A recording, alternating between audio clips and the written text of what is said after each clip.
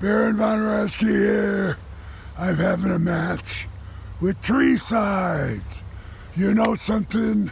I can hardly wait to get my hands on him. I'll crack him, I'll snap him, and then I'll pop him with the claw. That is all the people need to know. And you know what? 3 sides will be 3 coins in the fountain. This week, 3 sides of the coin. We're joined by... Is this guy the originator of the band Hammer? Could be. Could be, yes. This week, it's the Tool versus Thor. We kid you not. Thor is joining us this week on 3 sides of the coin. And we learn what this international symbol doesn't mean. It does mean.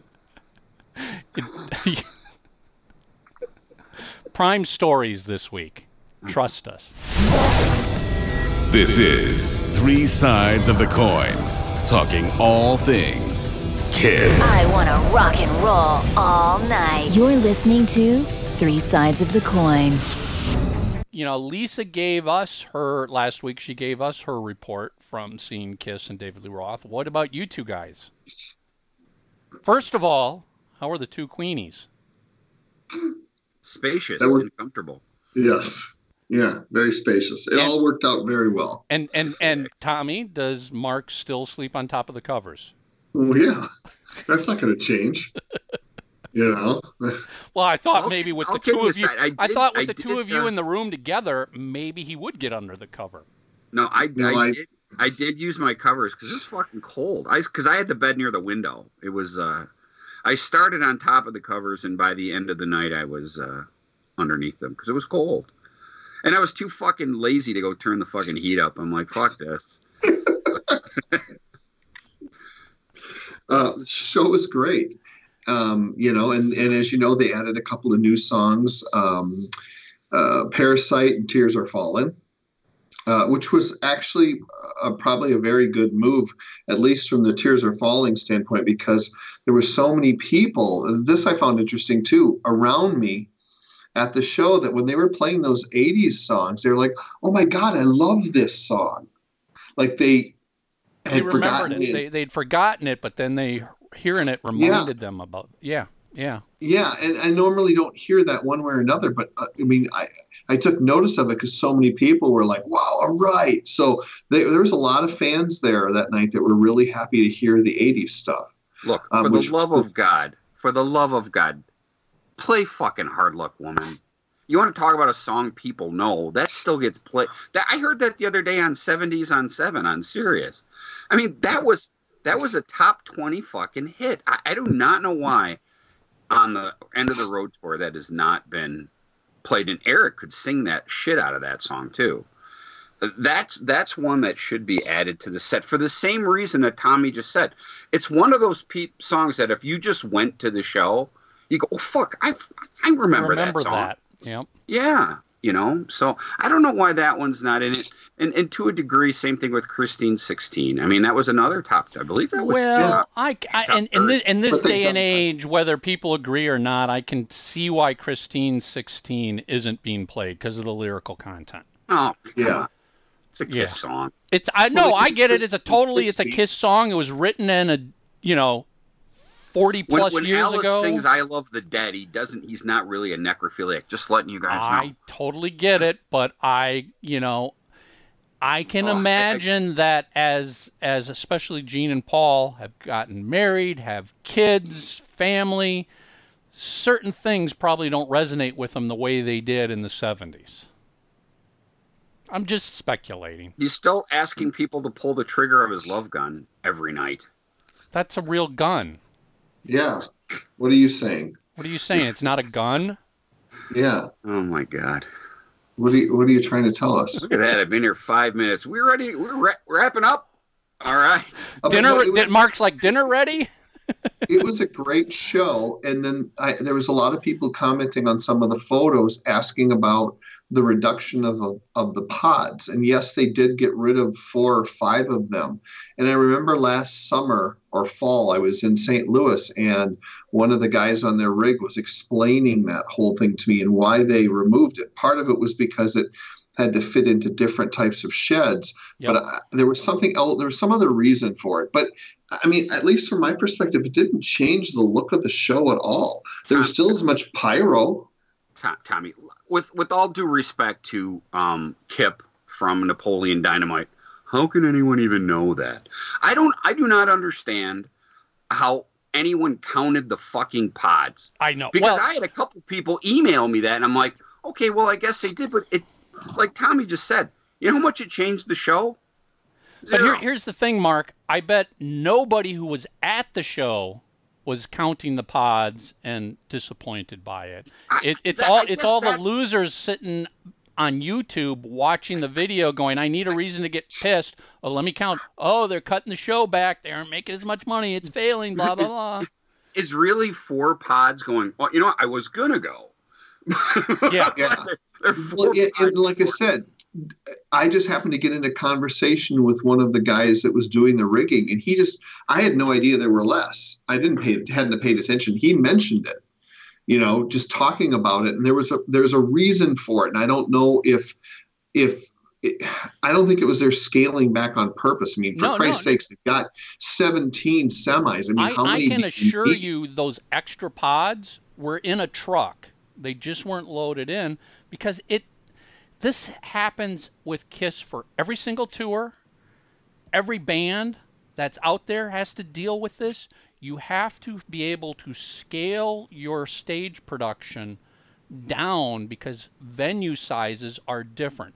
Not just the physical size of the venue itself and the arena bowl and stuff, but maybe what you've got up in the scaffolding for points to rig your stuff to might not be able to hold 12 pods. It's only been rated to hold 8 pods. So guess what? You can't sneak 4 more in there for fear of collapsing a ceiling. You follow the frickin' rules. It happens every time, every tour. I want to go on to this subject though too, because I had people go, "Oh, the entire top was empty." Well, hold on a second. They didn't sell the very top tier. Okay, that if you looked from the main floor and looked up, that complete section was empty because it was never on sale. The very upper top, they sold the middle, bottom, and floor. That's all that you could buy. That was it's a 19,000 seat arena. Yeah, and it was everything but the top ring was sold. Now, I was talking to a friend of mine earlier today, and he asked me, he goes, well, my friend said that the whole top was empty. I'm like, yeah. I said, but look at it this way. And this is an apologist thing. This is just, please, use your head. Cobo Hall held 12,500. And if they were to play that, because it's not even there anymore, but I'm just using a very famous venue, especially in KISS lore. There was that plus another 5,000 in Buffalo, if you catch my drift. Yeah. There was a great, enthusiastic crowd. They purposefully didn't sell the very top ring. That's all. I mean, guys, if you're a band that's 40 plus years in and you're still drawing 10 to 15,000 people a night, you're going to call that, that's failure. Terrible. Yeah, come on, man. That's just asinine. Listen, and here's spoiler alert. It's not just KISS. All kinds of bands do that. They don't put the seats behind the stage on sale unless it does get sold like that, or they're trying to squeeze more people in.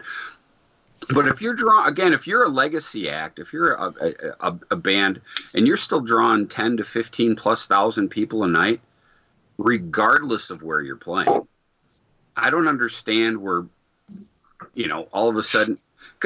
Again, I had people call me, and they all said the same thing. They asked me, like, oh, my God, I heard the whole top was in. I'm like, was it? Yeah, it was. That's truthful.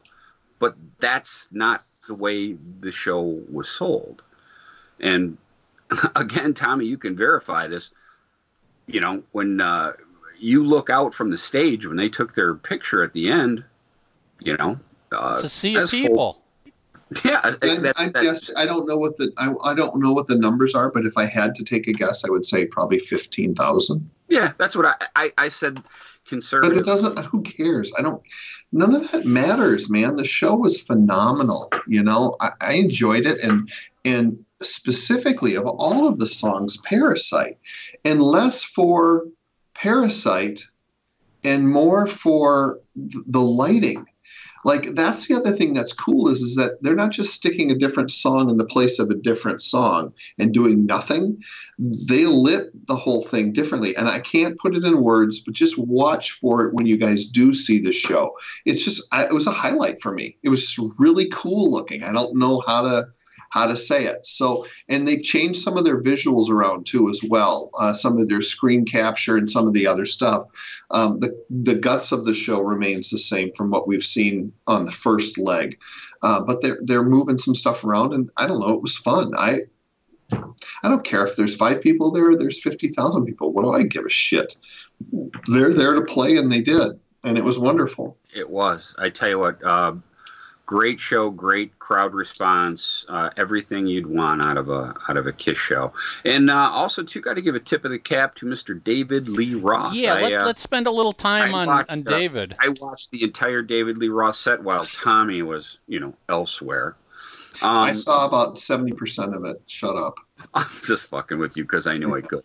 But David Lee Roth was great. One thing I thought was very un-David Lee Roth-like was he didn't talk to the crowd barely at all. No. He just went song. I mean, literally, as the song was ending, he started the next one, and that went on and on. Do you suppose that's because he's only got 30 minutes, so he can sit... Kiss doesn't care what he does in that 30 minutes. He can play 4 songs and talk for the other half, or he can play nothing but music. They don't care. Dave probably said, listen, I want to play as much music as possible. So I guess he was a little longer than 30. I want to say he was about 40. About 40, 45 close. Yeah. Because he played a ton of music. And as a David Lee Roth fan, a big fan, by the way, it was nice to hear some actual David Lee Roth solo stuff because I was worried. Don't get me wrong. Obviously, huge, crazy Van Halen fan. But Tobacco Road made me smile. That was nice. Just the Gigolo put a big smile. That was the highlight for me. He's not playing what the hell? Yankee Rose. Yeah, Yankee Rose. Why? That one I'm kind of perplexed. Yeah, I am too. Because I don't think Dave knows how to pick a setup from the residency. That put it this way, No Dance the Night Away. That's about as big a hit as they had. I was surprised that wasn't in the set.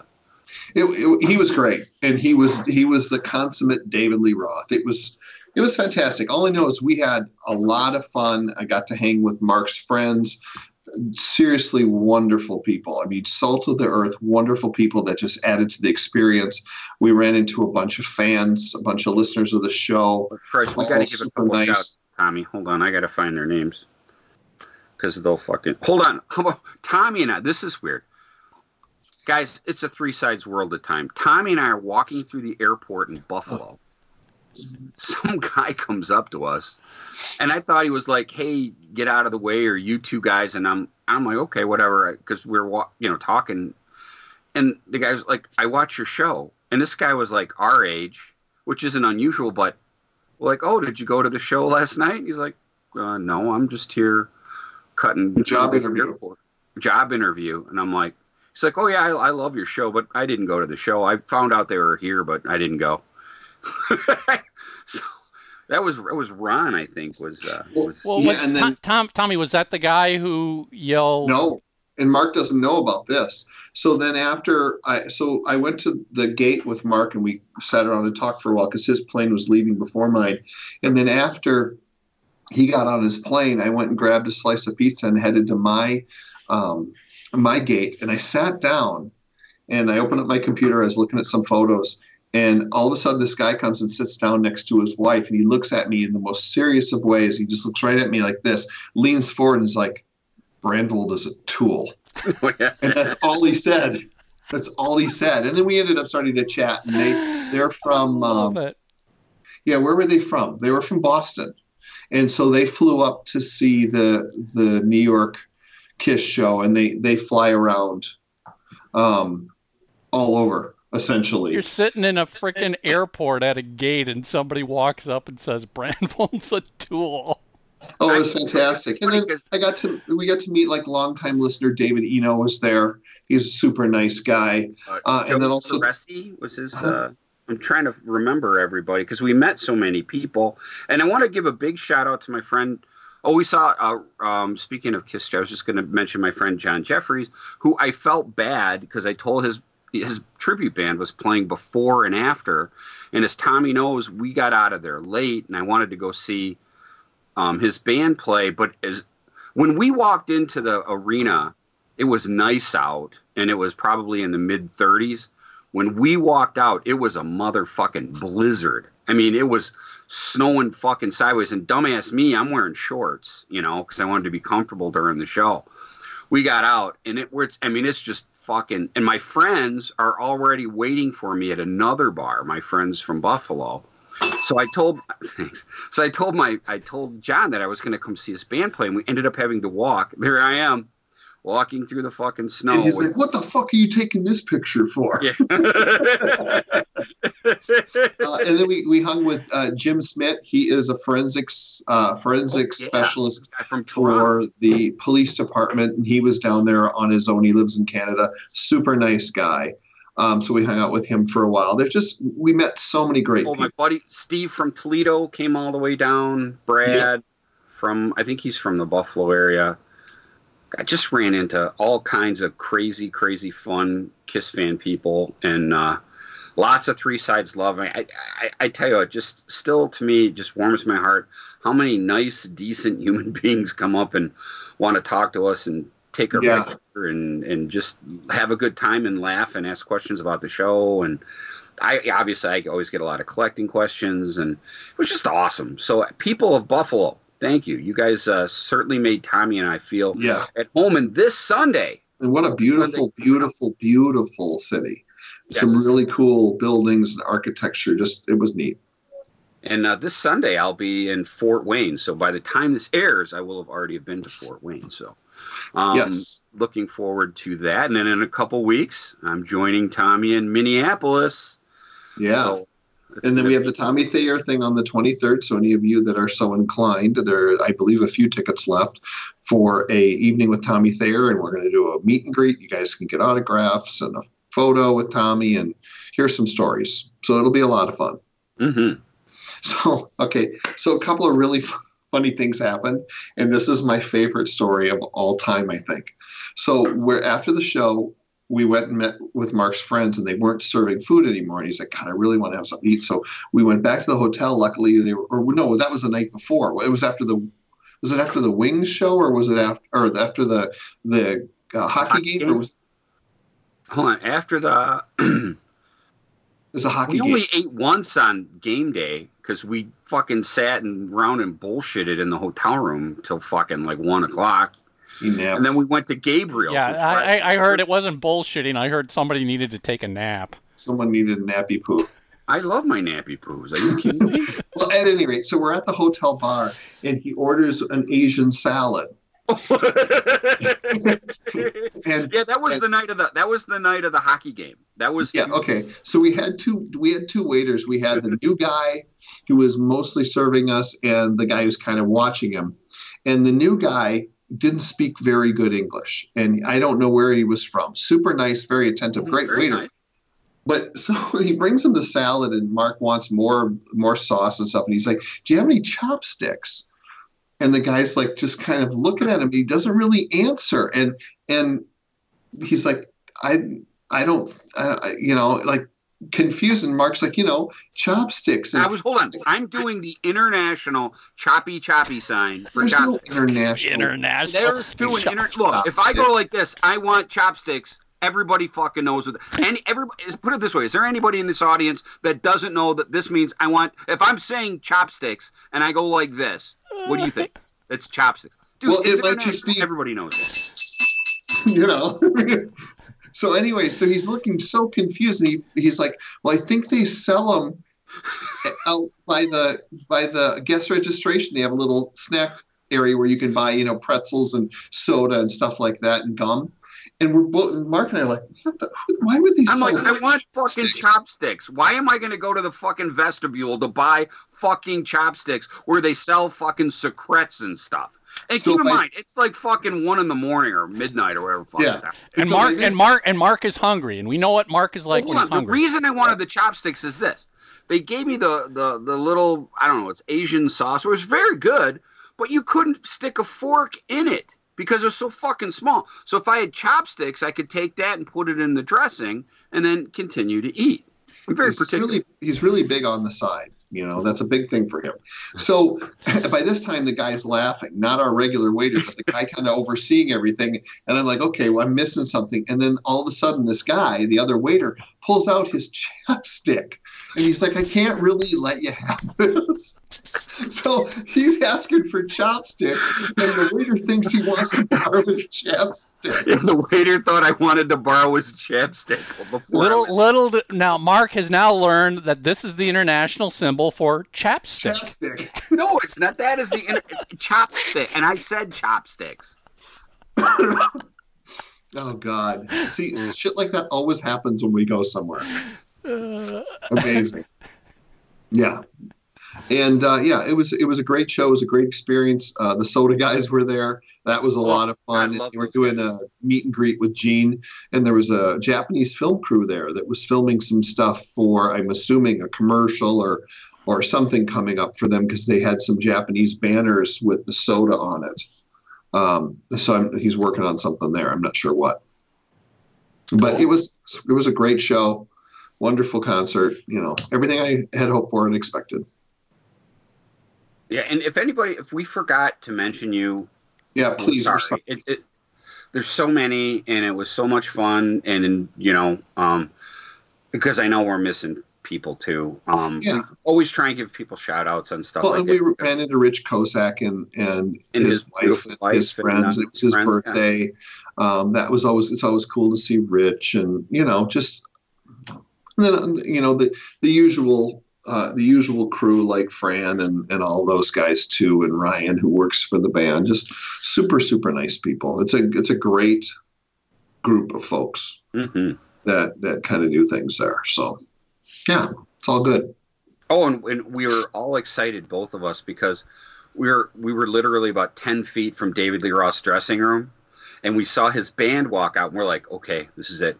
We're going to get to see David Lee Roth walk out right in front. And for some he ended up fucking going to the stage some other way.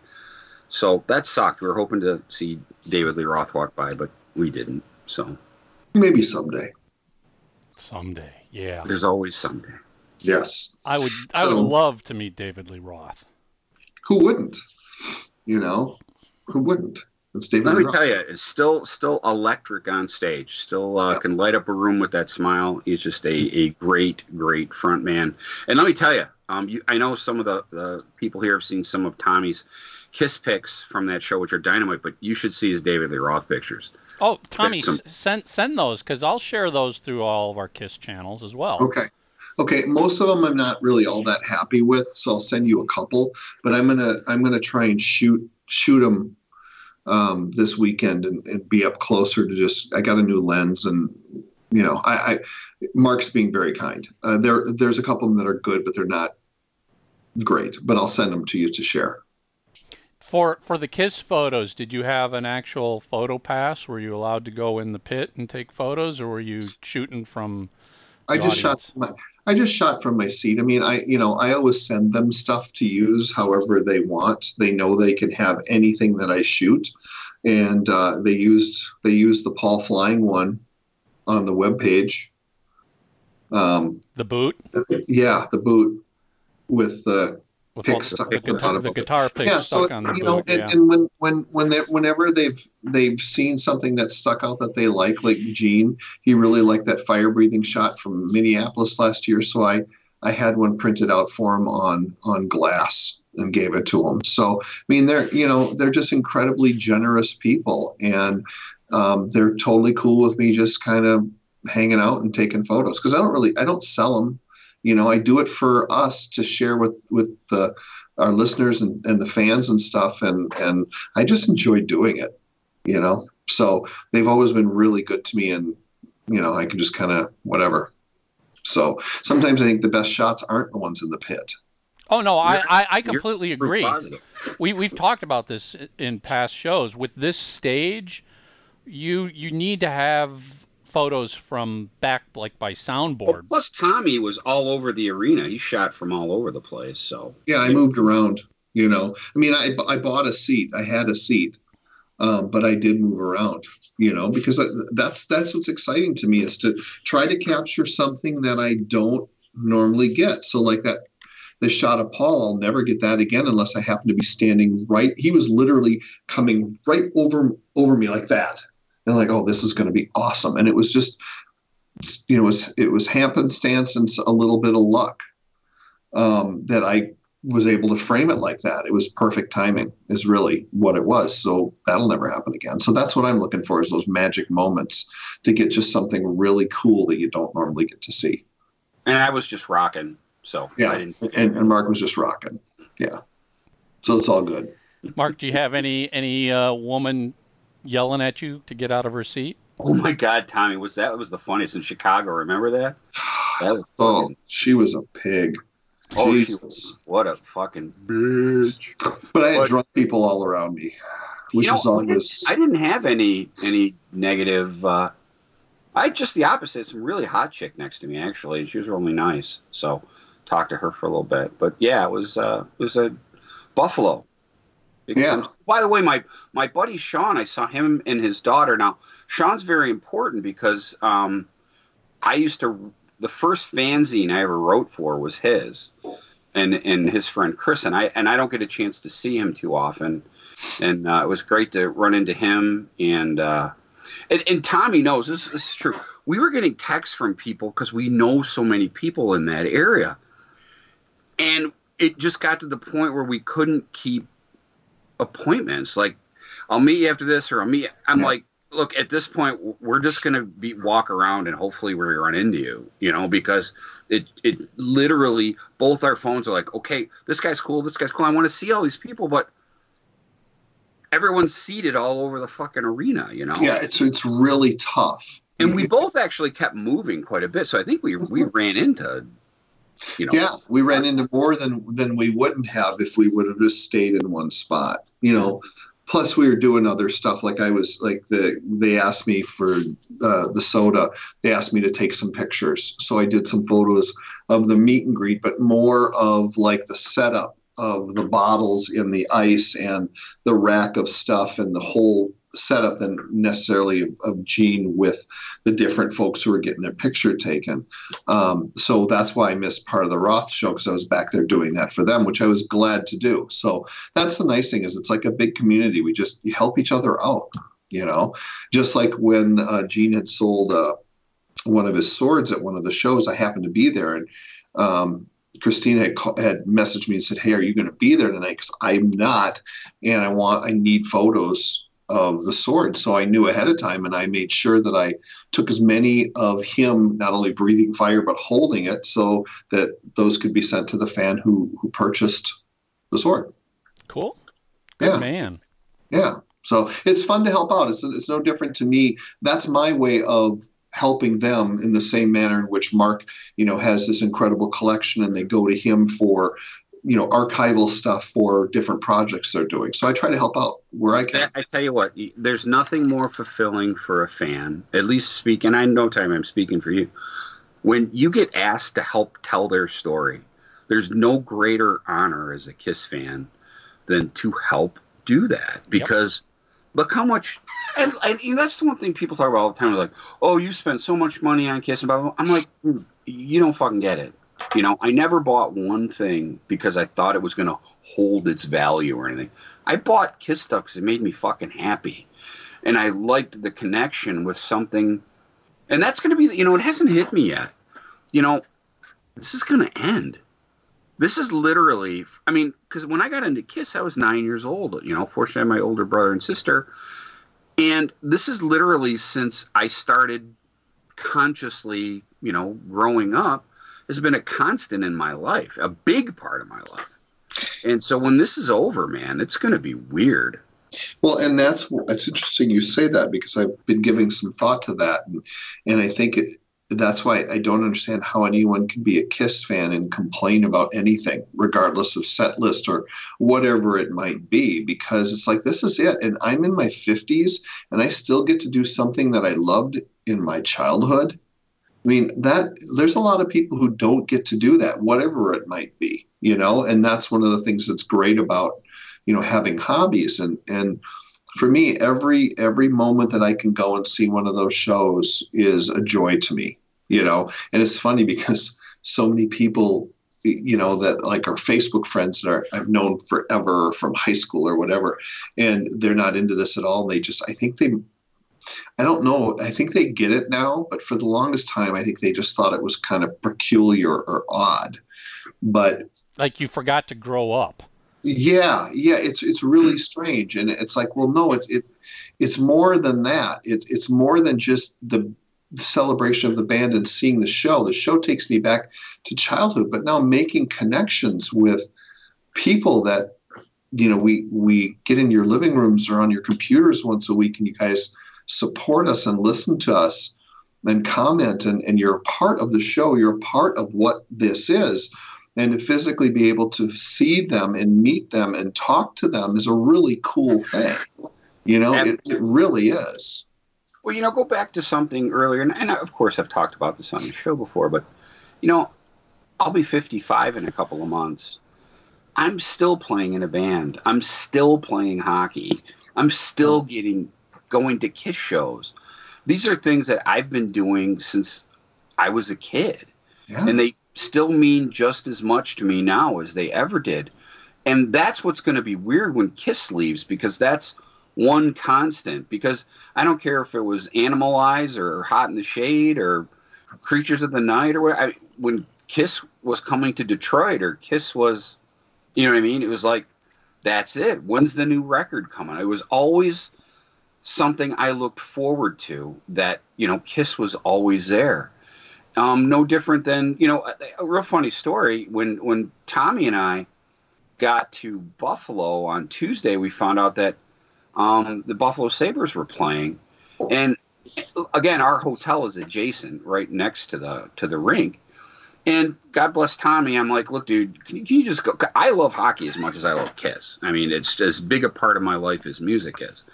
And I'll tell you, we had a ball. We had these kids sitting by us. These kids, and now I don't know if you guys, in any sports terms, we call it chirping in hockey. And these kids were chirping. And what it is they were putting down people on the ice, screaming stuff. But these kids were funny. I mean, they had their chirps down. There was some good chirping going on up in the fucking stands.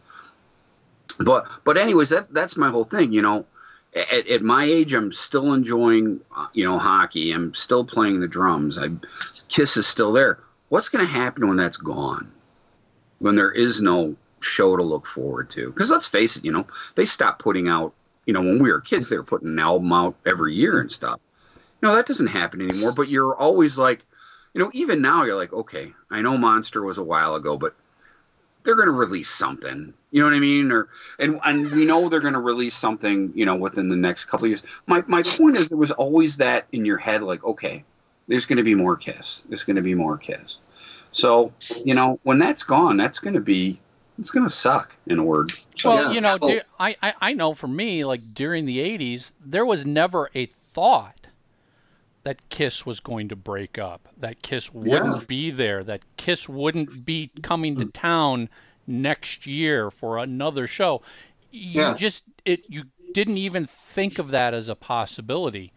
Now, it's not just a possibility, it's happening. This is the end of the road. The band is done touring, but as we've said many times, it doesn't mean the band is history. It just means you're not getting 6-month tours out of Kiss anymore around the world. This is it. It's done. It's over. Well, I look at stuff like this too. You know, Kiss Cruise 10. That's 10 MF in years. Flew by. Which, by the way, sold out. Yep. Before it went on sale to the public. All those haters out there who said this one they really screwed it over and it's going to bomb, sold out again. I guess you feel like a fool one more time, don't you? Yeah, exactly. And also too, I'd like to say, you know, I've been fortunate enough to see behind the curtain, and I want to tell you. And under the covers. And under the covers, yes. It's everything that you would hope it to be. All four of them, in their own way, are genuinely kind people. They just are. And I've been so fortunate to have conversations with all of them on a pretty regular basis. And they've been nothing but kind. And it has nothing to do with me or our show or any of that. That's how they are to everybody, you know, and they're genuine. That's the thing that people don't, you know, it's like let's use Gene as an example. Okay. I don't say much to Gene because I don't have anything in common with Gene. I may have something that I'm not aware of. Who knows?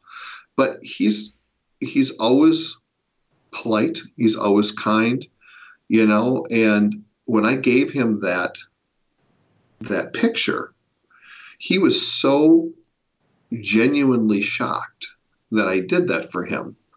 He could not believe it. And it was sincere. And he actually came up to me a couple of times that night to thank me for it. You know, well, why would he do that if he's not, you know, happy to get something like that? And we had a really cool exchange, and it's something I'll never forget.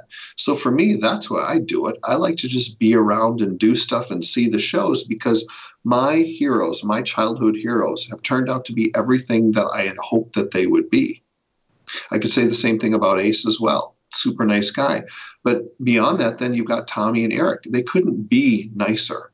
They're just, and to me, that goes a hell of a long way over above anything else, is being able to connect to these people and realize that they're genuine, they're real. So that's just my 2 cents. Awesome. All right. Yeah. Cool recap. So now next time you see Mark, bring him some chapstick. Go up to Mark now. From now on, when you see Mark. No, bring chopsticks. So I'm never going to be without them. That way, if he ever has an Asian salad, he's always got a pair on. Exactly. Either that, or make sure the restaurants have bigger dishes for the dressing. Then I could put a fork in it. But this one I could. I feel so many jokes coming out of this conversation. Dude, the fork they wanted me to use, and keep in mind, it's late.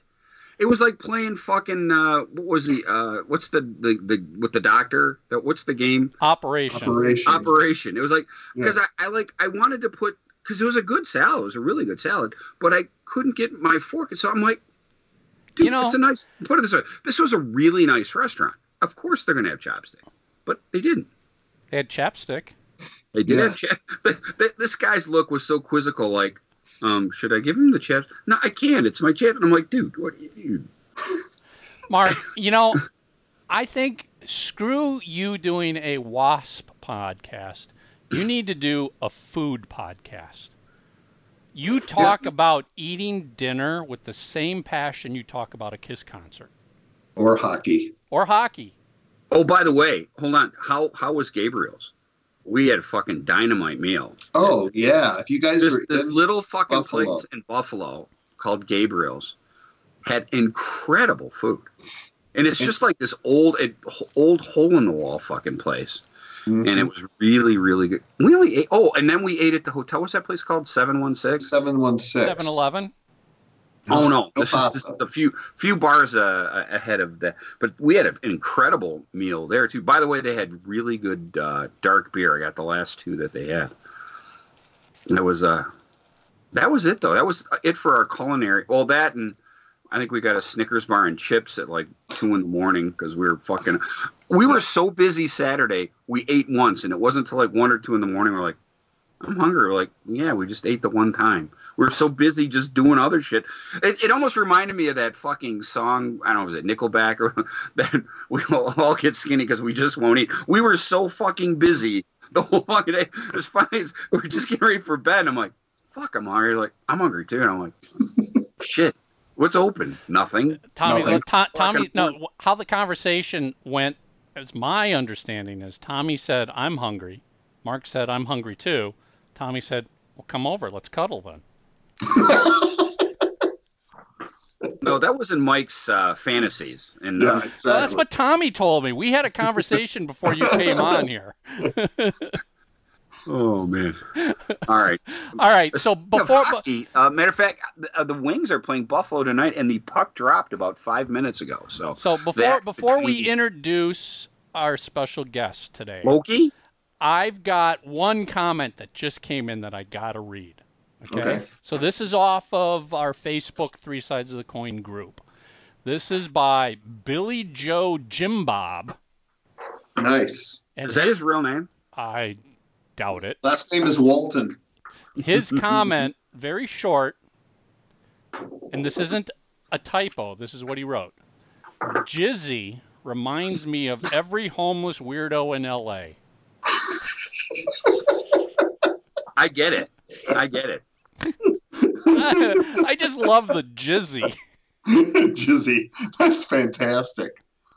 Oh, yeah, no, thank you for everybody who's leaving comments on the Ralph Izzy episode. That was a blast.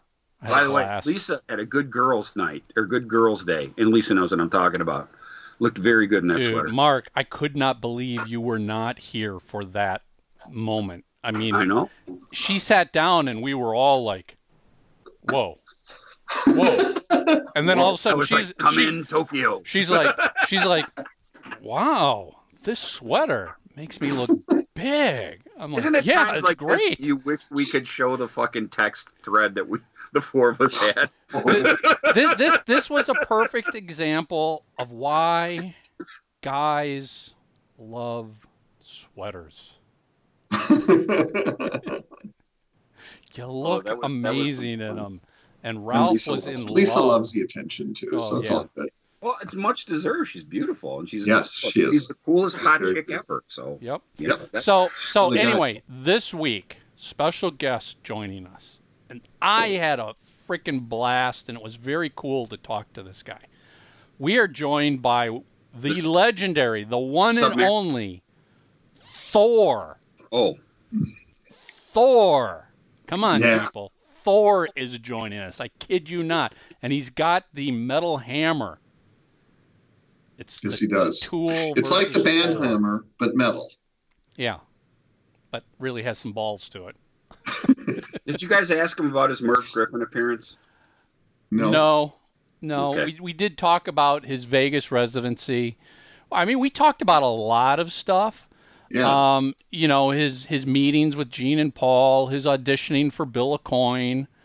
And one cool side story is Thor was joined by his producer and lead guitarist, Kevin. And Kevin told us a story about the lead guitarist of the band Sheriff out of Canada.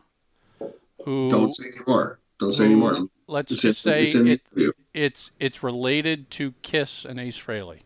Yes. Wink, wink. Say no more. Say no more. Say no more. No, it's very, very cool stories. But trust me, Thor, what a freaking storyteller! Great passion for music. Loves his fans. But as we talked about, because he's got a great documentary out called "I Am Thor," his career was a living example of being at the wrong place at the wrong time with the wrong people over and over and over. The wrong manager, the wrong label, the wrong this. But he hasn't stopped. Right. I applaud him for not giving in. So anyway. But wait a minute. Before you do that, one last thing. Have you announced the winner of the Lydia Chris book yet? Yes. Okay. I sent the winner. I think you should have their info. Okay, yeah, I'll send the book out this week. Send the book. Let me see if I can find it real quick while we are. But we do have a winner. The winner's been picked for the Lydia Chris book. Yes. And the next contest we're going to do is Alice Cooper autographs. Oh, that's right. You got those Alice Cooper photos. I thought it was a dream date with Tommy. We've got 3. Sail it. Hold on. Let me. Come on. Why is this? Because I know people are asking, and I don't know where you posted it, so it's probably good to say, hey, I thought it was a dream date with Tommy in the Tenderloin district. I don't have the guy. I don't have the guy's name written down here. I've just got the winner's email address, and I don't want to give that out. Anyway, yes, a winner has been picked for the Lydia Chris book. Thank you so much for the hundreds and hundreds of you who entered. And stay tuned for our Alice Cooper contest. Yeah. So, without further ado, the mighty Thor. Want to get your official 3 Sides of the Coin logo and shocker tee? Now you can. We ship worldwide. Get yours online at shop.threesidesofthecoin.com.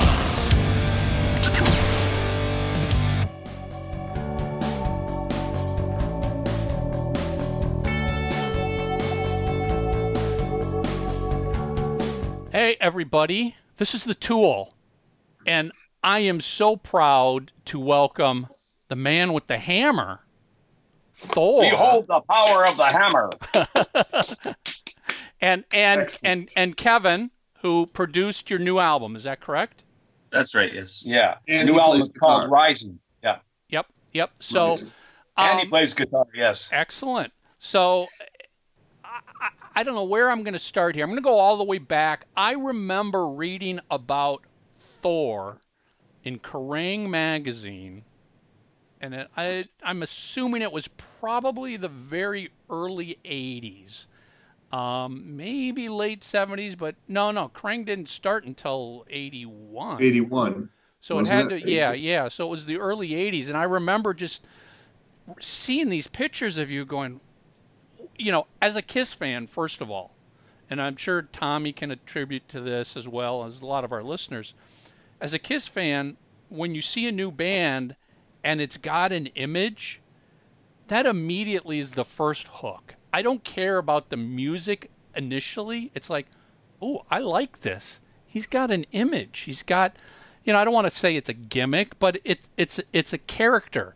You are somebody, and it's like, all right, I'm going to check this out just because of that. Now, the music may be totally, unrelated to Kiss, but it doesn't matter because to me, there's something special about somebody who wants to put on a show like you do, like you've always done. It's more than just music to you, I'm assuming, right? It's everything. It's entertainment. Yes. Hold on. Let me take my helmet off. Nice. And let me tell you a few things. All right. I am a showman, and I love Kiss. They were a big influence on me. And I come from the glitter rock era. Now, I played in bands in the 60s and, loved Led Zeppelin, Iron Butterfly. Before that, the Beatles, very big Beatles fan, and then Doors. But in the early 70s, there was a glitter rock era that happened. And I was a huge fan of Alice Cooper, David Bowie when he was Ziggy Stardust. Sweet. And, of course, Sweet. Love Sweet. The Rubettes even. You ever heard of the Rubettes? I've heard of them, yep. Wear those hats and everything. Anybody who had a show from the glitter rock era, I love them. Slade and, of course, Kiss. And that's where I got my influences from because Gene would breathe fire, Alice would hang himself, and Ziggy Stardust, he was the thin white alien. Well, I was also a bodybuilder and a physique champion at the time and played bass in a band.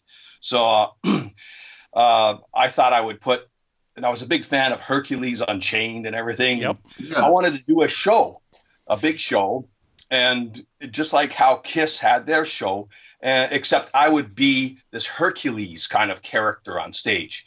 Instead of breathing fire, I would bend steel in my teeth. I would smash bricks on my head and my chest. And I would, just put on a great show. And I always felt the music was very, I always say there's strength in our music as well as strength in the show. So, and one of the things, it seemed, so before you came on, I watched your documentary, which is Yes. really interesting. I encourage everybody to go out and check it out. I got it on Amazon Prime. And it goes back through your whole history. You seem to be the Thor character is truly you. It wasn't something you just said, oh, I need a gimmick, let me be this. You were, by natural upbringing, you were a bodybuilder already, and you were a musician already. So it is sort of really who you are. Is that right? Yes, and also a songwriter. And it's not like I just took the Norse mythology and said, oh, I want to be Thor, the the Norse god or whatever. It was Thor was more of an identity, was my character. I could go all kinds of different places. Thor could be from Atlantis, a warrior from Atlantis. But I became like the rock warrior. That's what I was more noted as. And I just had elaborate costumes, and I had my songs that I wrote that I felt from my heart, just were strong rock songs. And it's very interesting when we were in Toronto, and after we formed Thor in Vancouver, and I was with one of Canada's greatest guitarists, Frank Soda. We toured all over Ontario, and we were huge fans when the Kiss album came out, huge fans of Kiss. And we were trying to get a record deal. And we became Thor and the Imps. And the Imps, because Frank Soda and the band were so small, I would lift them over my head and throw them into the audience. It was, and they had very Kiss-like makeup. We were influenced by that. So as it had to happen was that Kiss was playing Maple Leaf Gardens in 1976, and we were looking for a record deal. And we had a manager who connected us with Bill O'Coin, and Bill O'Coin was looking for a secondary act. So we thought, okay, can we set up a showcase? You should be perfect for Bill O'Coin. Yeah, well, we did do the show for Bill O'Coin, a private show for Bill, and then we actually appeared with Kiss at Maple Leaf Gardens. I led the Kiss Army on stage, and we did Shout Out Loud, yelled out, shouted out loud. And of course, that's where I had pictures taken with Gene Simmons. And it was my first meeting with Gene Simmons. And I was just amazed by the whole, live album. It was amazing to me. And that's what we wanted to be like, too. So there was the inspiration. But Bill O'Coin never did sign us. He signed Billy Idol, another blonde guy, So, well, he definitely didn't go wrong in that. But what was it that? I mean, did he give you a reason why he passed? Is there something he didn't like? Was something not there for him? In this industry, there's no reason. It's just that the record companies would pass on you or they sign you. Managers would pass on you or they sign you. There was never a reason. You're either hired or you're fired. It's all about, and this is what really exactly. Your documentary really illustrates this. But to what Tommy just said, it's timing. It's right place, right time, right people. And it seems like to me, Thor is the living example of a band that was always just in the wrong spot, had the wrong person, the wrong timing, because everything was there ready to explode multiple times, as your documentary illustrated. But then all of a sudden the manager screws this up, and the record label doesn't want to do this. And it was like you were on the cusp of breaking multiple times, and then the rug was just pulled out. We did some big shows in New York, and Charlie Crespo, you ever heard of him? Oh, yeah. Major writer in the Village Voice. He said, first Alice, then Kiss, now Thor. But so many things and obstacles came about on the way, and I don't want to make excuses because I've had a great career, but I'm kind of an example of what would have happened if Kiss didn't find Bill Aucoin. Bill Exactly. Aucoin was very important with Kiss, and I just went through manager after manager, and I've had some great names. I mean, Mike Appel, who managed Bruce Springsteen, but of course he had problems with Bruce Springsteen as well, and we had our differences. So then you go to another manager, and things get scrambled up, and but I'm like Rocky. I keep fighting. That's the thing. That's the thing. We're still right. I think I got 31 albums right now. 31. Holy crap. Yeah, if I could make 1 million albums, then I'd have 1 million seller. I could do 1 million albums, sell one of each. I was going to say, you are a perfect example of a musician who loves what you're doing so much that you just keep fighting, you keep moving, one more step. When you've had more than enough opportunities to legitimately say that I'm done, it's over, I can't do it anymore. But that hasn't hit you, so that must say something about your determination. Oh, it's hit me all right. There's been times where I thought I was down for the count, and I wasn't going to get up again. But, I pulled myself up, and 31 albums later here, we got the new album Rising coming out, a new upcoming tour to promote it. And I'm back in the movie business again, because I also did a fair amount of movies in my life, B movies. And now I got a martial art movie coming up with Leo Fong. I think he fought Bruce Lee years ago. He's 91. And I'm 67. We're going to have a big battle. But look at what Kiss is doing. Gene Simmons, he's amazing. Paul Stanley's in tremendous shape. Yeah. These guys are touring out there.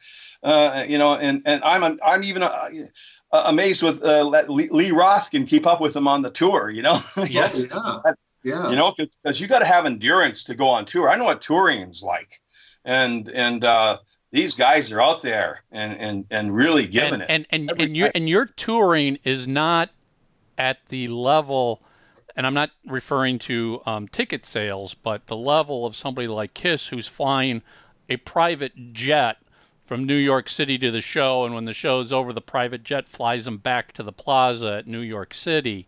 You are, the rock and roll story. You're in the van with the band, with the gear. You're humping your own stuff. You don't have 100 people road crew doing it for you.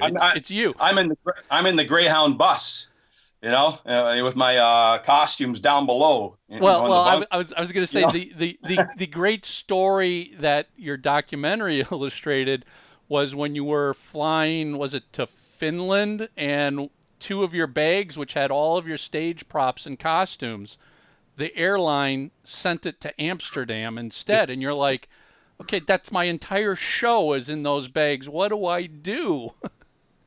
Well, on the same bill, it was for the Sweden Rock Festival. In my head, I thought, well, I knew Dio, right, at the time. I was going to ask him for a wristband and maybe Dee Snider, get maybe a shoulder piece from him, because Twisted Sister was also playing. So, piecemeal, I was going to somehow get the costume together. Well, so for people that are interested in the music business, or they want to be in your position and they want to tour, can you give some advice or tell us a little bit about what's some of the hardest obstacles you've had to overcome in the industry? I think when I first started, because I was doing something different, I wasn't quite accepted by the media. There are many times, like for the Keep the Dogs Away album, they would say, "Oh, Thor sounds like a broken muffler," or who's this muscle man think he is? Because it was too different and unique. But I think nowadays I'm understood more because you've had Arnold Schwarzenegger do his thing. Yeah. There's countless muscular performers out there. That guy Kane, who was guitarist. Kane Roberts, yep. Kane Roberts, yep. And Alice Cooper and females who are pretty muscular, and Bitch, Betsy Bitch, she's pretty powerful, We're doing a concert with her at the Whiskey in Los Angeles on March the 12th. Oh, nice. And Whiskey, of course, Kiss played, was the only club Kiss played last year, was the Whiskey. Yeah. And actually that was one, as we're recording today, 1 year ago today, they played the Whiskey.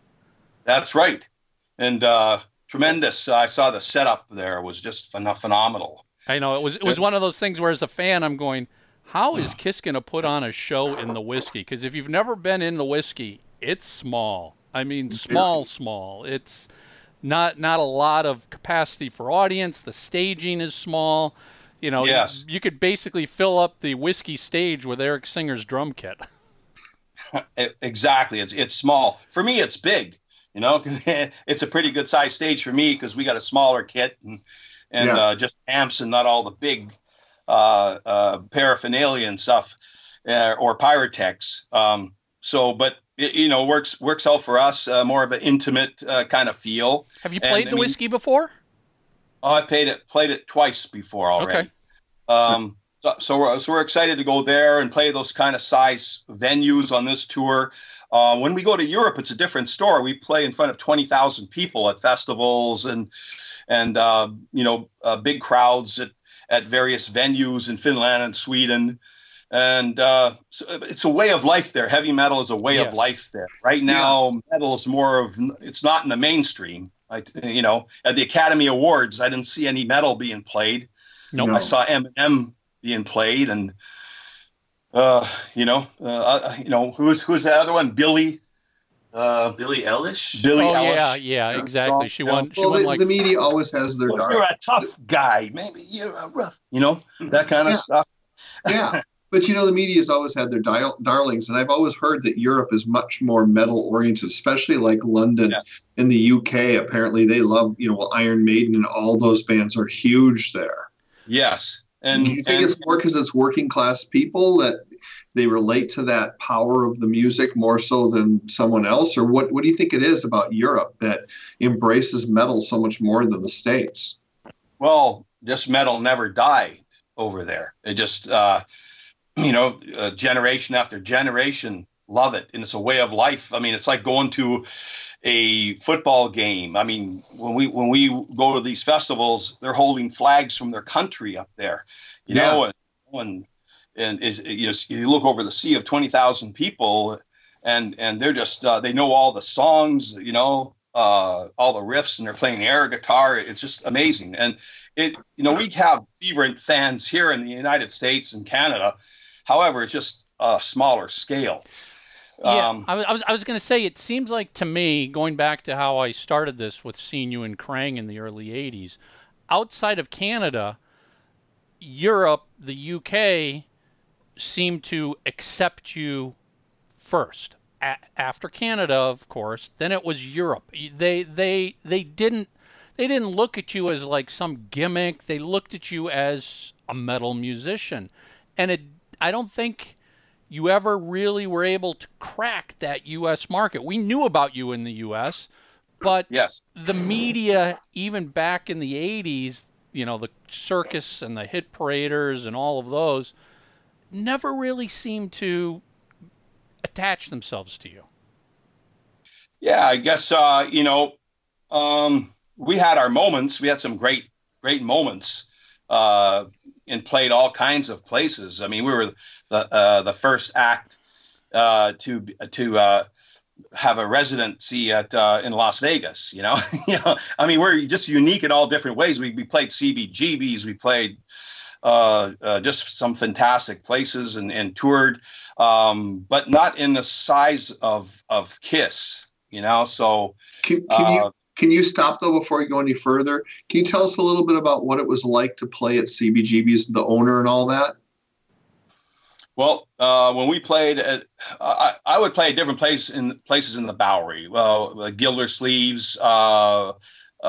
When we played CBGB's, it was a special. John Holstrom put on a special punk magazine show, and the Dictators were there, which included Ross the Boss from Manowar. So he returned to the Dictators for this. It was a kind of a punk metal, and the place was jam packed. There were some wrestlers who were throwing for the birthday. They were kind of fooling around in the beginning of the show, and they were throwing cake at each other. This cake had a lot of oil in. One guy threw up on the stage, so I didn't know all this was happening. So I came on the stage and I slipped and went backwards into the puke in the cake. But everybody loved it. Everybody went crazy, and people just jumped on stage, started throwing cake around. The atmosphere was wild, and we get those kind of things when we go into shows of just wildness, craziness. Cool. We bring the Neanderthal out in people, I think.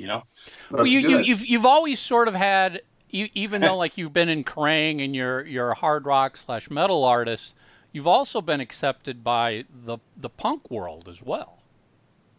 Yes, there's a fine line between punk and metal. Yeah. And it's like, Gene said, he went to South America and they were doing a death metal festival. But yet when Kiss came on, they were playing I Was Made for Loving You, Baby. Yep. And the fans went just as wild. So you can cross over sometimes and people will accept you. We have a new song right now that's not our norm that Kevin wrote, and people are really liking it, digging it. And the party never ends. Yeah, I heard it. It's a fun song. It's, if you listen back to some of the earlier raw stuff of Thor, this is much more, I don't want to just say commercial, but it's much more accessible, and I think really accessible to somebody like a Kiss fan who is going to probably be more interested in melodies and hooks and stuff like that. Yeah. Your new song, I was just like, oh, this is a cool surprise. This is different than what I remember listening to the early Thor albums. Yes, I mean, when we Keep the Dogs Away was called power pop. It kind of came in late 70s when new wave was coming in, and there was punk and there was disco, so it kind of combined all those sounds, and then we got heavier with Unchained. So Unchained, had Anger on, which people love, the heavy riff on that, and Lightning Strikes. So and then we got a little more heavier with Only the Strong. So those were some franchise type albums for us, and got us going in England, and at least parts of the United States and Canada. We were like Twisted Sister. Twisted Sister was huge in the Tri-City area. Yep. And they couldn't get a record deal. It doesn't matter if they were packing the Paramount or whatever. They had to go to Europe to get the record deal. And that's pretty much what I had to do to get the next record deal. I had to go over so to Europe. Odd to me, because if you've got American fans packing these places for Twisted Sister, I always thought that was so odd that they actually had to go out of the country to make it happen. That's just strange to me. Well, Tommy, to your point, and Thor, I bet you can talk to this, because as we've seen with Kiss, any band, Kiss, Twisted Sister, Thor, people see the band for the costumes and the visual first. And you've probably heard it. We hear it as Kiss fans all the time. Kiss can't play their instruments. They're just a band wearing makeup and putting pyro off. I'm sure you get the same thing. Thor can't play and sing. He's just a bodybuilder who bends steel bars. There's a general narrow-mindedness in the music community to people who play music but also put on a visually entertaining show. Yeah, the thing is, it's catch-22. You want to put on a great show, but the record companies, when you're trying to get a record deal, they say, oh, the guy blows up hot water bottles, and Ben Steele, how good is he musically? How, can he sing or, whatever. And the same, I'm in the beginning, Kiss went through the same type of thing with the show, like they put on a show, and Alice Cooper.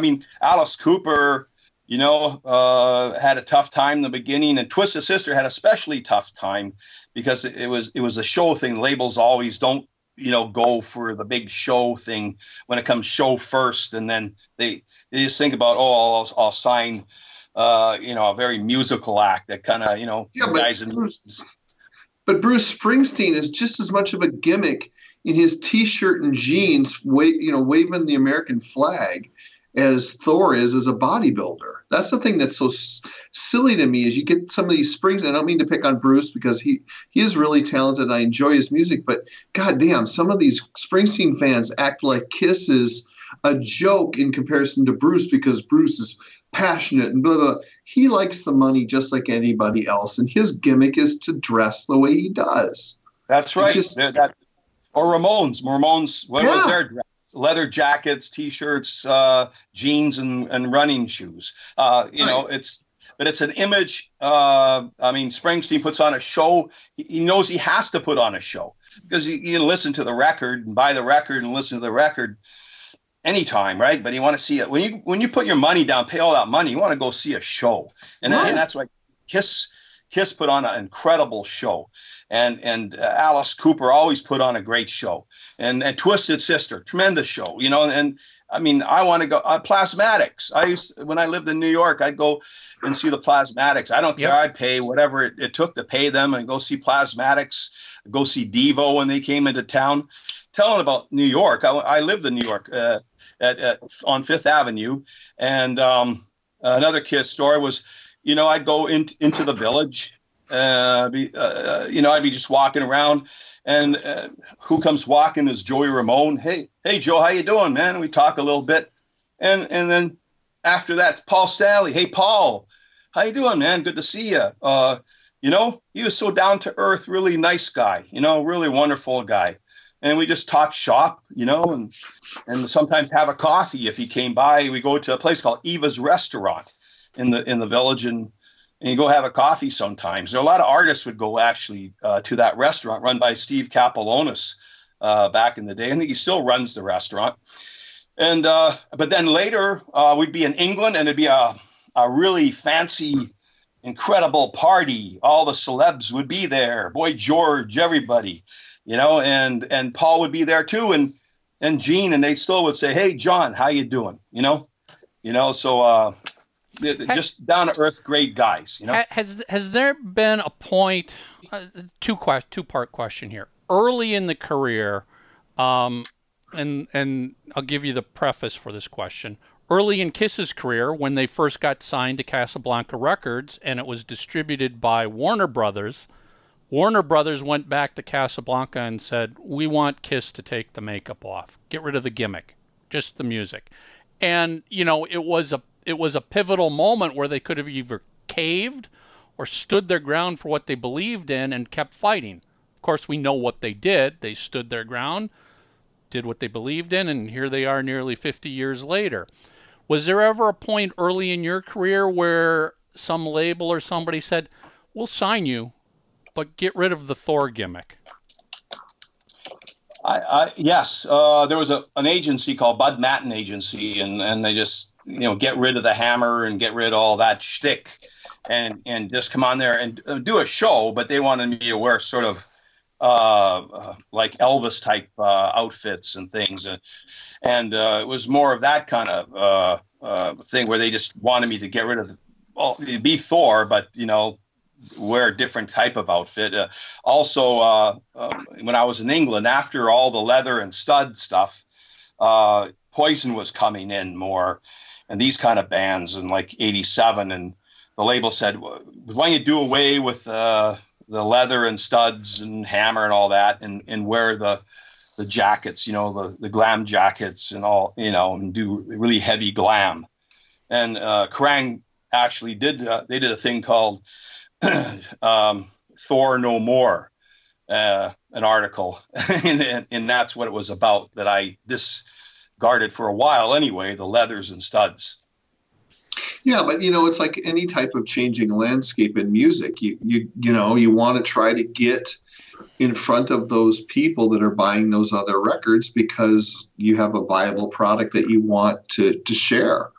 But were you ever in a situation where you were getting this type of advice and you did it begrudgingly, but you felt, I'm really making a big mistake here? Yeah, I felt comfortable in my leathers and studs. I was, I'd be, I like my belt. I like my wristbands and all. So hey, I have a similar outfit now. It's still leather, a little more colorful. At one time, I actually, I don't know if you ever saw my outfit with the spikes coming out of it. On the shoulder. That's right. The same costumer as Gene Simmons. The same company made that one for me. Oh, interesting. At the time, yeah. Interesting. Yeah, I suppose it's a small world, In New York City, it's a very small world, and I lived there for 10 years and really experienced a lot there. It sure has changed now. It's like a shell of what it used to be. That's another thing. We talk about these things when we used to go to these KISS expos in the 80s, and how it was just as much of a treat to go to those expos to meet with, other fans and get to see what they're doing. But just visiting New York City and going into the Village and shopping at, all these different great stores like Second Coming and It's Only Rock and Roll that are all like a thing of the past now. Yes. And the Bowery has changed substantially. Yeah. In the 70s. Well, I mean, as Times Square. We all know that CBGB's is now a John Varvatos store selling suits. Yeah. There you go. So, and I wish I would have held on to my property, though, at 24 Fifth Avenue. Yeah.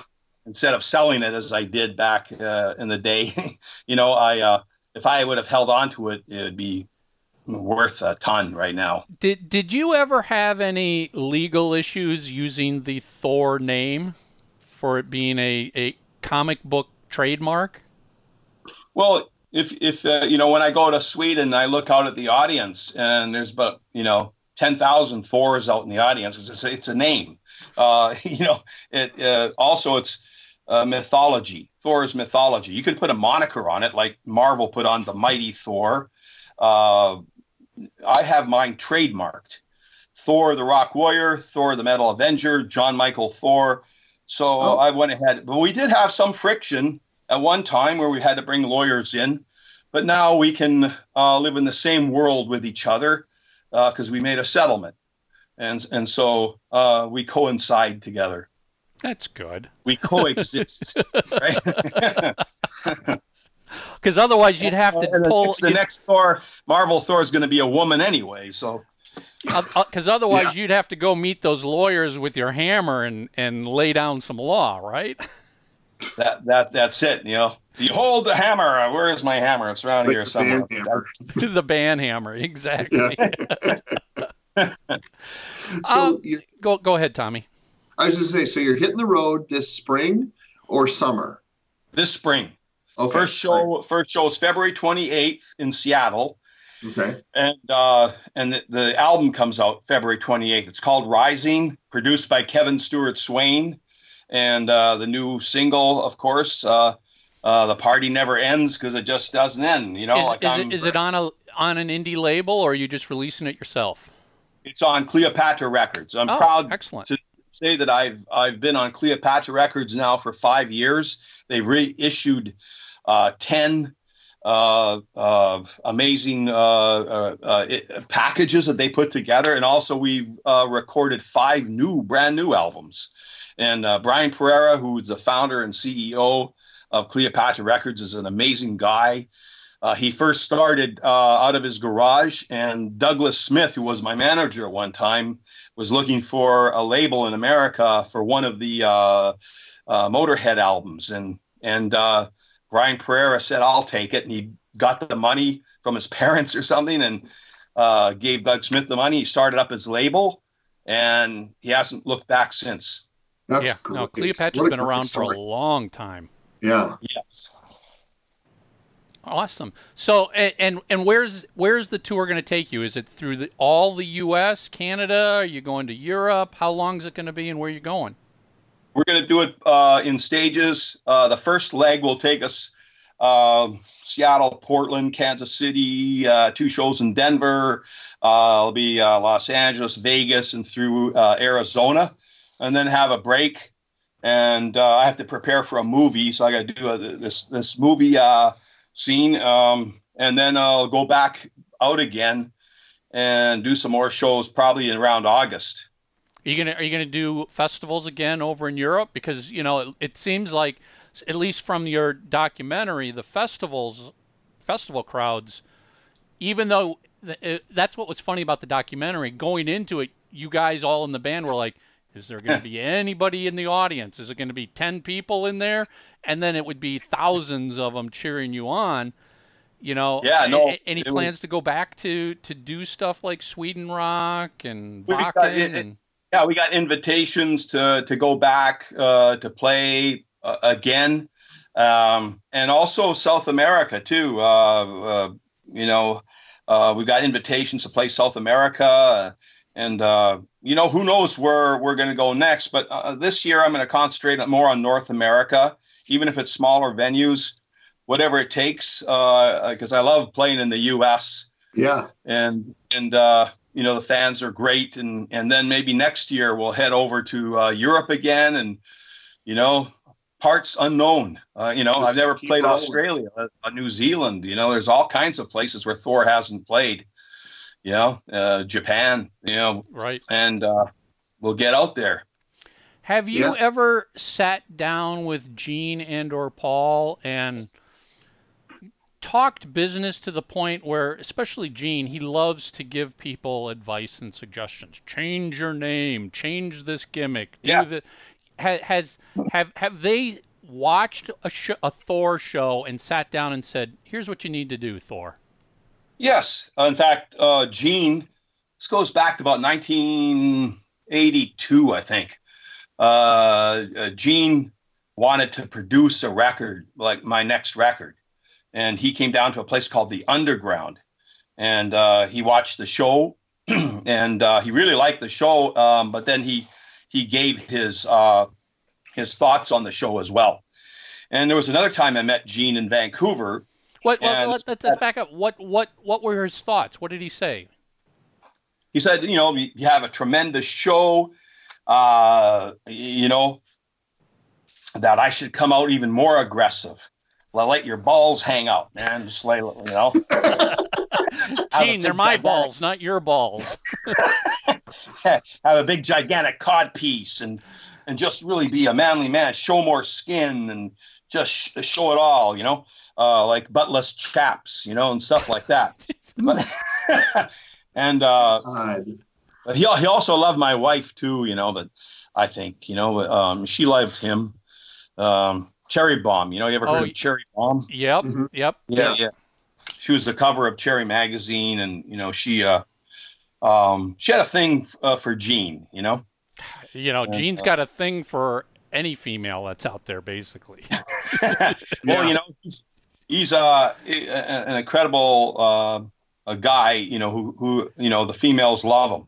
They do. They really just love him. He plays. This is what's so great about Gene is he plays the rock star character that, as a fan, you want him to be. So he can play that rock star. He can play the star that the groupies want. They want that sort of response back, and he does an amazing job being a rock star. Because I've said this in the show many times in the past. On any given day, Gene Simmons, if you didn't know he was a rock star, might look like a banker. You'd think he's just a businessman, a banker. But if you know who he is and he gets to put on the character of Gene Simmons, even out of makeup, the character Gene Simmons, he plays an amazing rock star. These guys are, can do it all, owning a football team, something I always wanted to do, just he's a marketing genius. He knows how to do it. He's happening. Kiss are where the action is. I just want to go into the bank and withdraw some money. Where's my money? And take my hand. Do I have any money in my account? What? So continue on with your story about when you said Gene in the 82 came out and met you, and then you were going to move into another time that he came and saw you. Oh, yes. In Vancouver, we had a conference, the New Music Conference. Basically, I was with Nardwar at that time. And Nardwar showed him different bands from Canada. And he would say who is going to make it, who is not going to make it, who would be international. And one band was the New Pornographers. Now, they were big in Canada, and they had hits. Gene said they're not going to make it into mainstream USA with a name like that, the New Pornographers. So, he always had really good advice. He's very realistic in that sense. Absolutely. Very realistic, And but where's my friend? I don't want to leave him out completely. There he is. I just, Guitar player and producer of the new album. Yeah, Kevin, tell us a little bit about the new record and the production and all that. Okay. Well, so it's the third album that John and I have done. And I'm just, getting to know him as an artist and stuff. It's been really cool. So this one, there's a video remix. So the version of Party Never Ends that you're hearing, I just went down to LA for the Metal Awards, and Ronan Chris Murphy from he did King Crimson and Gwar. He did that last Gwar album. He mixed it, and it was mastered by Mayor Applebaum, who did stuff like Faith No More. I'd love to do a Kiss tie-in here, but I'm not sure if any of those guys ever worked with Kiss. That's okay. I do have a couple of Kiss stories if you want. Yeah, lay it on us, brother. Not to get off the album thing, but when I was up in Canada, I was touring with a band called Idolize. There's a band up here called Sheriff that you might have heard of. Yeah. They had I remember them. I'm with you. Yeah. So that was way after the fact. Yes. That song was a single years before. When they were touring behind that song, their guitar player was offered the Kiss gig. And this was the point where, for us as fans, I'd never even comprehended anyone playing with Kiss but the original four. They had the makeup. I'd never heard of anyone doing a thing. So I kind of didn't believe it. I took it with a grain of salt. But I crossed his path in a bar, and I thought, screw it, I'm just going to go up and ask him. Right. And I wish I knew his name. He went on to play with Alibi, too, with Roger Fisher and everybody. Yep. That band split in half, didn't it? Yeah. So I said, did you play with, did you get an offer Kiss? And he said, yeah, as a matter of fact, I did. And he told me the story. And it was, fairly reasonable pay, basically total sidemen thing. And he's going, I got a #1 hit. The first time When I'm With You came out, it was #1 in most of Canada, except for BC, actually.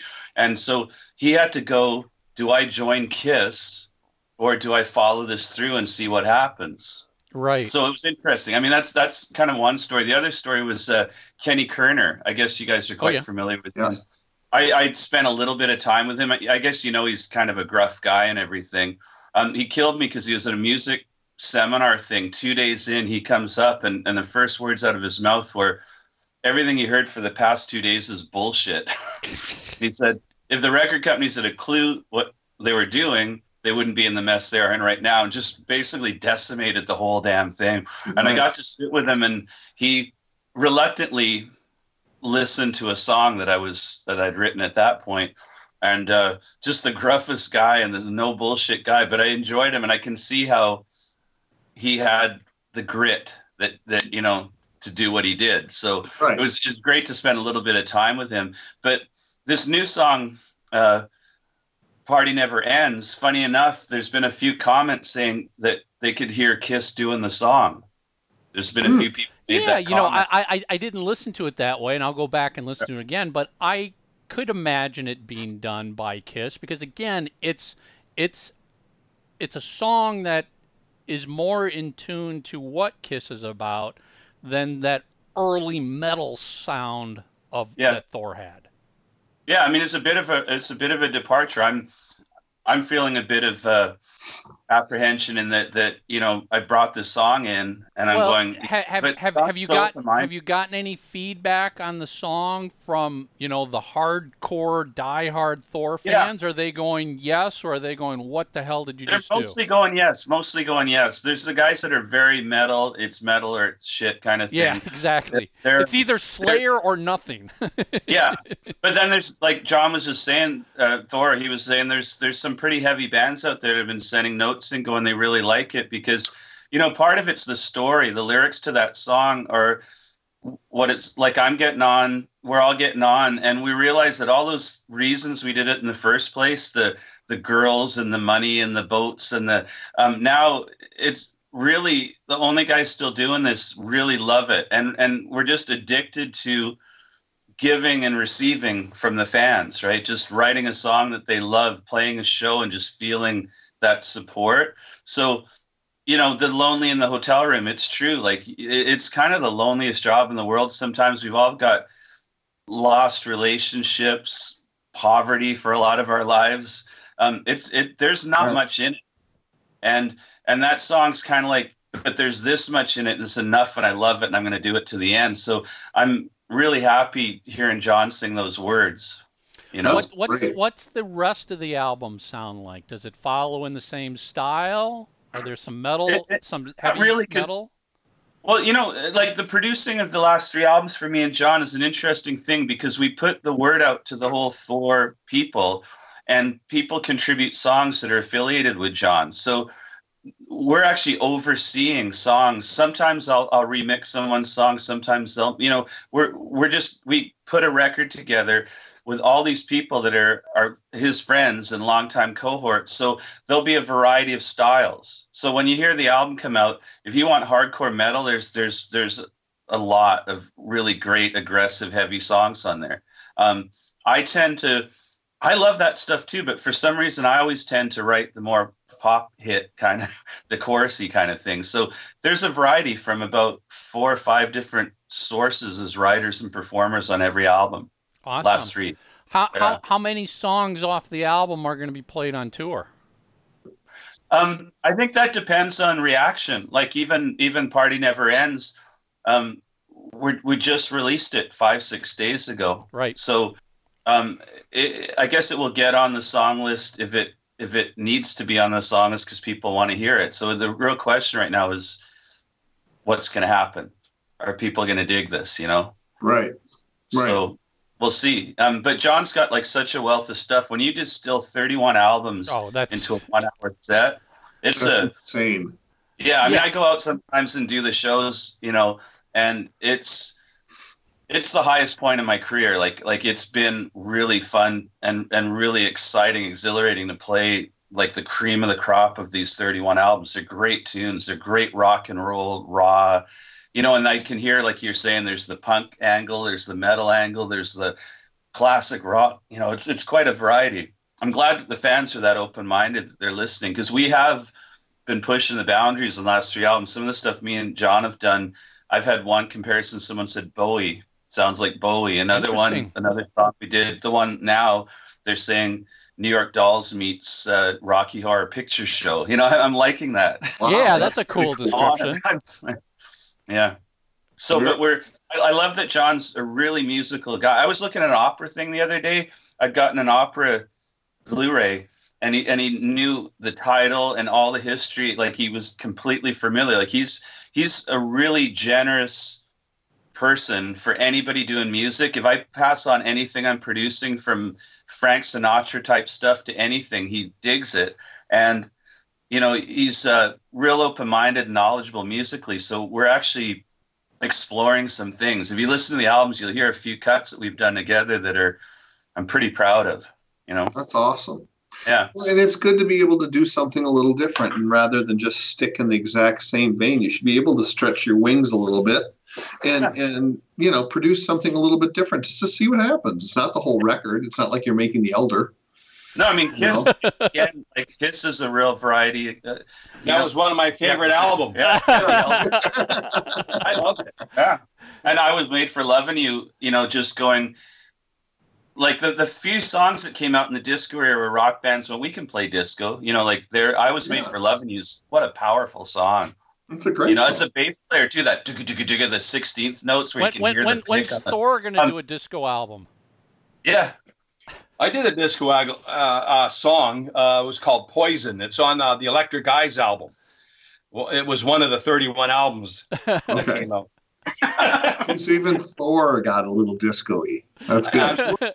I was in that era. As I said, it was late 70s. If you hear the drums on Keep the Dogs Away, they're pretty heavy-duty kind of disco drums, dance drums. And New Wave was big, punk was big, there was, disco, rock, It was an interesting time, great time. I mean, if you watch his documentary, pay attention to the video footage of him doing his Las Vegas residency show. You'll see that it's just like, all right, he's a bodybuilder, but he's like wearing sequin pants, and he's got, it's the whole Vegas-y look to it. Yeah. It's fantastic. Yeah. I was the first heavy metal act to ever do a residency in Las Vegas, believe it or not. 1976. Cool. Wow. Now Lee Roth and everybody's doing that. Everybody wants to do it. Well, right. part of the reason they want to do it now is their bodies can't take touring anymore. So it's easier to go do a residency and let all the fans come to you than you go to them. Well, that's the amazing thing about Kiss. Kiss are on the road, and I don't know how they do it, because they got to be, on those machines and all the special effects, and one mistake you could, fall. God, yeah. Yeah. Oh God, yeah. And they're just in great shape, those guys, and but I mean, to the point that this is, quote, the end of the road tour. Gene and Paul have said, we can't tour anymore. We can't keep doing this. I mean, they're pushing 70 years old. Good God, Paul Stanley's had pretty much every joint in his body replaced with titanium because they've all been destroyed through 45 years of running around in platform boots, which I'm sure that can stress your knees and everything. I've had torn meniscus. I even had a new eyeball replaced. Oh, that's right. So, I remember that from the documentary. Blowing up and exploding hot water bottles. The pressure of the, I blew up my eyeball. Oh, and teeth. It's rock and roll, man. My teeth biting steel. So, these are the.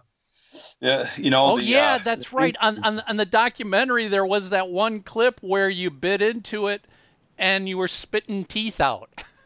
Yes. I was just like, oh my God, this guy does it for the show.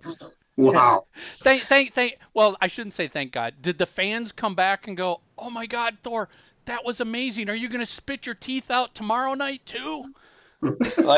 I did it every night. I have no teeth, but I had one time I bit into the steel bar. I bent it and a tooth broke off and I spit it out into the crowd. And somewhere I went into the crowd and a girl wanted to come backstage because she found the tooth. She wanted to give me the tooth. With a hot water bottle one time, I had a lifetime guaranteed hot water bottle. And of course, I blow these up till they explode. And this one got bigger and bigger. And people in the crowd were starting to run out of the club because they didn't know what was going on. It got bigger and bigger and went past the dance floor into the crowd. And the band said, stop. Oh, stop. And I wouldn't stop. I just kept blowing and blowing. Somehow I was only my fingernails were holding on to it, and when it exploded, it knocked me unconscious. So dude, you put everything into your show. I admire that. Yeah. Like I said, I just wanted to give the best show I could to the audience, and even to my own injuries, to the detriment of myself. But you know what? It's all worth it because what the audience has given me, it's more than I can even believe. It's unbelievable when you get on that stage. It's higher. You get higher than a kite. I mean, there's no drug, that can make you that high as getting that feel from the audience. It's a tremendous experience, and some of the most wonderful people in the world I have met who are fans of Thor and of Kiss. Yeah. Oh yeah, it's a big family. Are there, quote, stage gimmicks that you used to do decades ago that you just can't do anymore because, as with all of us, your bodies get older and it's harder to do stuff? I mean, are there things that you've had to stop doing because your body just can't handle it anymore? Yes. There was one. I used to lift up the heaviest person in the audience with my neck and teeth. I would be on a platform, and a harness would go on my head, and then also I'd bite into a plate, and lift the heaviest person up from the audience. So one time, a 450-pound woman came up, and then I tried to lift her up, and the platform broke, and we rolled into the crowd and almost crushed the front audience. People in front. And so I don't do that one anymore. Well, I was, as you were describing that, I'm going, yeah, I would probably imagine you would stop doing that because, like it or not, the audience sizes seem to have gotten bigger and bigger and bigger over the decades here. And it's no longer a bunch of thin women in spandex, thin guys in spandex and leather jackets. It's big guys, big girls, and you're just like, okay, I'm not lifting you anymore. When you were 120 pounds, no problem. When you're 450 pounds, it ain't going anywhere. Not so much. I wouldn't want to, do any things these days that, hurt me with these stunts, because I like to think the strength is in the music, and I can go out there and belt out some songs, wear some great outfits, have gladiator battles, and just put on a great show. That's the kind of thing I want to entertain the crowd and give them great music. And that's where I'm at right now, rather than blowing up and exploding lifetime guaranteed hot water bottles or bending steel on my teeth or ripping license plates in half. I don't do any of that stuff anymore. Maybe I'll bend a microphone stand around one of the monster's head or something like that, or neck, But, it's all good, man. It's all good. All right, so give us, as we're wrapping up here, give us the name of the new record again, the new single, and where people can find you. Yes, the name of the album is called Rising, produced by Kevin Stewart Swain, and we got songs on there like Wormhole. We Will Destroy You. Nice. So some heavier ones, right? Yeah. As well as Star Master and So Thunder. There's some great songs on there. I think it's a great combination of some heavy and some rock. Because I'm still a rock and roller at heart. And we're going to be on tour starting in Seattle, September. Sorry, not September. That's the next tour. But we'll be on tour February 28th in Seattle, Portland February 29th. Then there's Kansas City, March the 5th, March 7th in Denver, March 12th in Los Angeles at the Whiskey, and then we'll be in Las Vegas.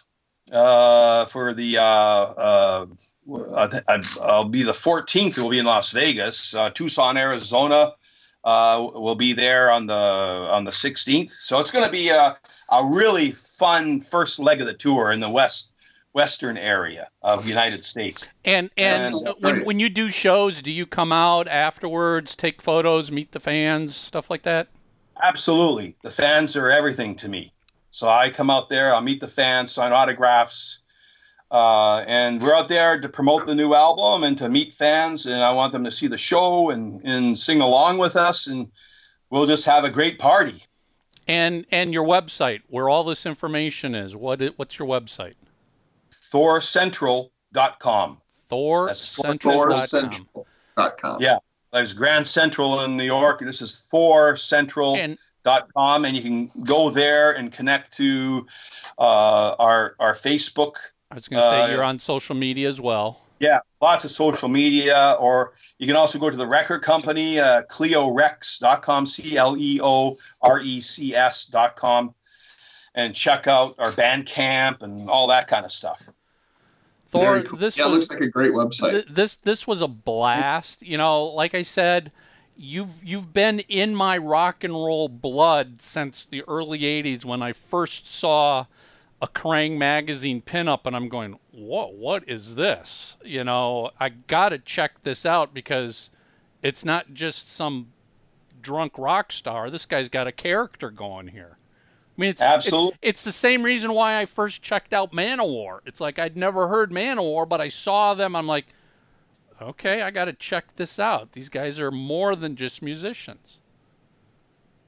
Absolutely. Just like, I have to say, Kiss is one of the big influences for us, and I thank those guys for that. And we continue on putting on the show. We're showmen, Yep.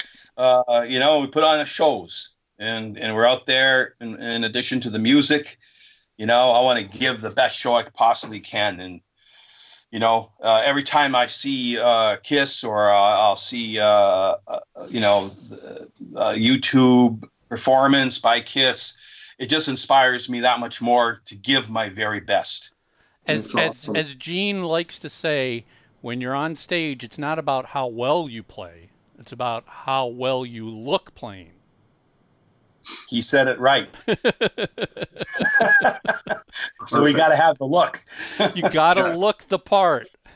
Yes. Exactly. Thor, thank you so much for taking the time out to chat with us. This was really, I mean, as a rock metalhead, this was really cool for me. Unfortunately, you don't have a show. I'm in San Francisco. You're skipping over San Francisco. But I will find you somewhere on the road, and I can't wait to check you out. And I encourage everybody else, go check out Thor when he comes to town, and check out the new album. Absolutely. If you get a chance, come down to Los Angeles. I'll treat you well. It's going to be my birthday, so we'll have a birthday dinner. You're welcome. We're going to go to the Ring. It will be the crossover of the century: Thor versus the Tool. Perfect. Oh, no, we are comrades. I welcome the Tool. You're welcome to come to the table and have a big pizza pie. Excellent. I love it. Guys, thank you so much for coming on. Thank you both. Really thank both of you for joining us. And Thanks, I will send you guys the link for this when it goes live, and that way you can share it. Great. Really appreciate it. Great talking to you guys. Yeah. You bet. Take care. Great week, guys. Take care. Thank you so much. Bye. Yeah. That was a blast. As I said, in all honesty, I have a distinct memory of seeing Thor in Kerrang magazine, and it had to have been 81, 82, something like that. And I'm just like, wow, he plays hard rock and metal, and he looks like this? I got to check this out. Mm-hmm. It just never cracked here in the U.S., though. No. It didn't. And to me, he was like Kix, where you saw stuff about him in the magazines, the trades, all the time, ads and interviews and things like that. But I didn't know anyone that had any of his records. Well, this I think even more so than Kix, because at least Kix was a U.S. band. Right. Thor, and this is what Kerrang was great for back in the day. We've talked about this in the past. But they gave exposure to all of these artists and musicians that you would never hear about here in the U.S. Never. Because let's be honest, the hit paraders and the circus magazines of the world, you only made it in there once you made it, basically. Right. Well, and also, too, during that period of time, Kerrang was one of the only magazines to give Kiss any coverage.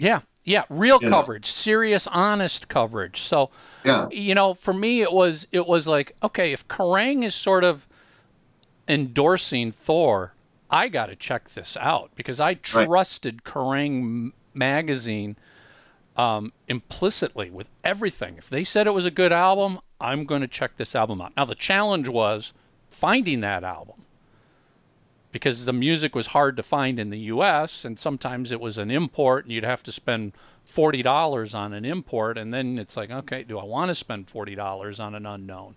But no, I had a blast here. He was super fun. Big, you could tell he loves what he's doing. Big heart. You know, having been in the music industry for so long, I really connect and appreciate the musicians that you can see do it because they love this. Mm-hmm. It would have been so easy for Thor to throw the towel in, drop the hammer, so to speak, decades ago. Go watch. I think it's called I Am Thor is the documentary. I got it on Amazon Prime. Go watch it. It's just an amazing story of determination and persistence. Yeah. His perseverance deserves your attention. Yeah. Yeah, he's doing this because he loves it. He's like I said, he's not flying in private jets to his shows. He's driving in vans. Right. So what should we do homework-wise? Homework-wise. Are you familiar with Thor? Are you familiar with Thor? You know, Thor the musician, not the mighty Thor from Marvel Comics. Are you familiar with Thor the musician? Have you listened to him? When did you first see him? What do you think? And then I would say, tell us what you think of the new single. Yeah. Go track down the new Thor single. It's on Spotify. It's everywhere you can find music. So just go check it out. And what do you think? Mm-hmm. I think that works. Sweet. And as always, if you're watching us on YouTube, hit the little red subscribe button so you never miss another episode. Head over to iTunes, leave us a review and a rating. That would be greatly appreciated. And if you're a Spotify listener to our show, and we've got all sorts of Spotify listeners, it keeps growing every week, hit the follow button on Spotify so we know you're out there, so we know you're listening to us on Spotify. It means a lot to us. And that's it. I can't recall. I don't have a calendar in front of me. I don't know if we've got a guest next week or not, but we've got a few of them that we're talking to and confirmed lined up as well. So that's it. 3 sides of the coin. We'll see you guys next week. Later, dudes.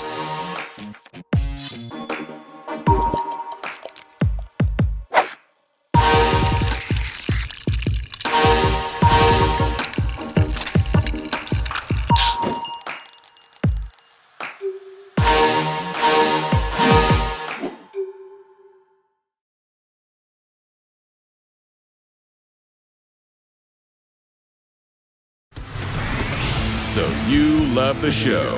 Go to itunes.3sidesofthecoin.com and leave your review and rating of 3 Sides of the Coin.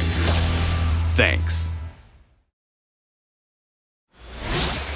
Download your free copy of the KISS School of Marketing. 11 lessons I learned working with KISS. The #1 downloaded business book on NoiseTrade. Go to books.noisetrade.com/Michael Brandvold. You're listening to 3 Sides of the Coin.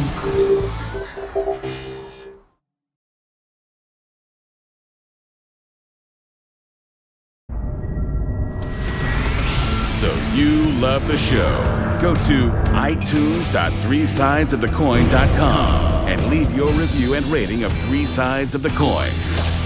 Thanks.